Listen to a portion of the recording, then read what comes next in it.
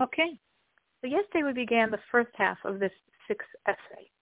And we said that King David made a mistake, a godly mistake. He was going through a lot, and he comforted himself by recognizing Torah's enormous power as a vivifying agent of the world, that the world's nothing, because all of its energy comes from Torah. And when I do the commandment precisely correct, Torah nurtures and sends energy to the entire world. And if I have a slight infraction on what Torah is dictating, that entire flow stops. And this thought gave him such comfort, how the world's nothing. It's all coming from the energy of Torah, that he was singing that Torah's song. And God said, no. On your level, you have to see deeper than that. And he was punished. And he forgot a law. He forgot the law that the ark has to be carried on one's shoulders.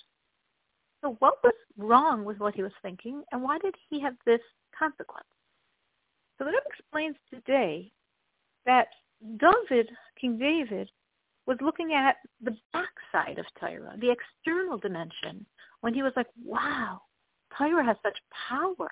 All of the words are nurtured by the precision of the fulfillment of the commandment. That's the backside. That's what man can take pleasure in. But what Torah really is, the inner core of Torah, is its oneness with the infinity of God.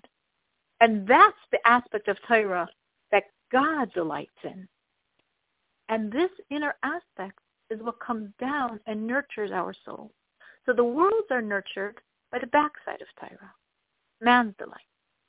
And our souls are nurtured by the inner core of Torah, its absolute oneness, the supernal wisdom with the supernal God, God's delight in Torah.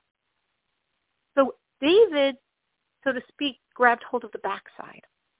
And that's why he was punished with forgetfulness. Because forgetfulness means you're holding on to that which is external. That's why you forget it. In forgetfulness, everything is very precise.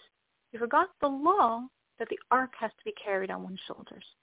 What is the symbolism of that? The ark symbolizes the inner aspect of Torah, because the ark contains the tablets, which we're told doesn't even have a backside. They're just pure inner God, Torah, wisdom. Shoulders represents the external side of man. So carrying the ark on one's shoulders means fusing the external and inner dimensions.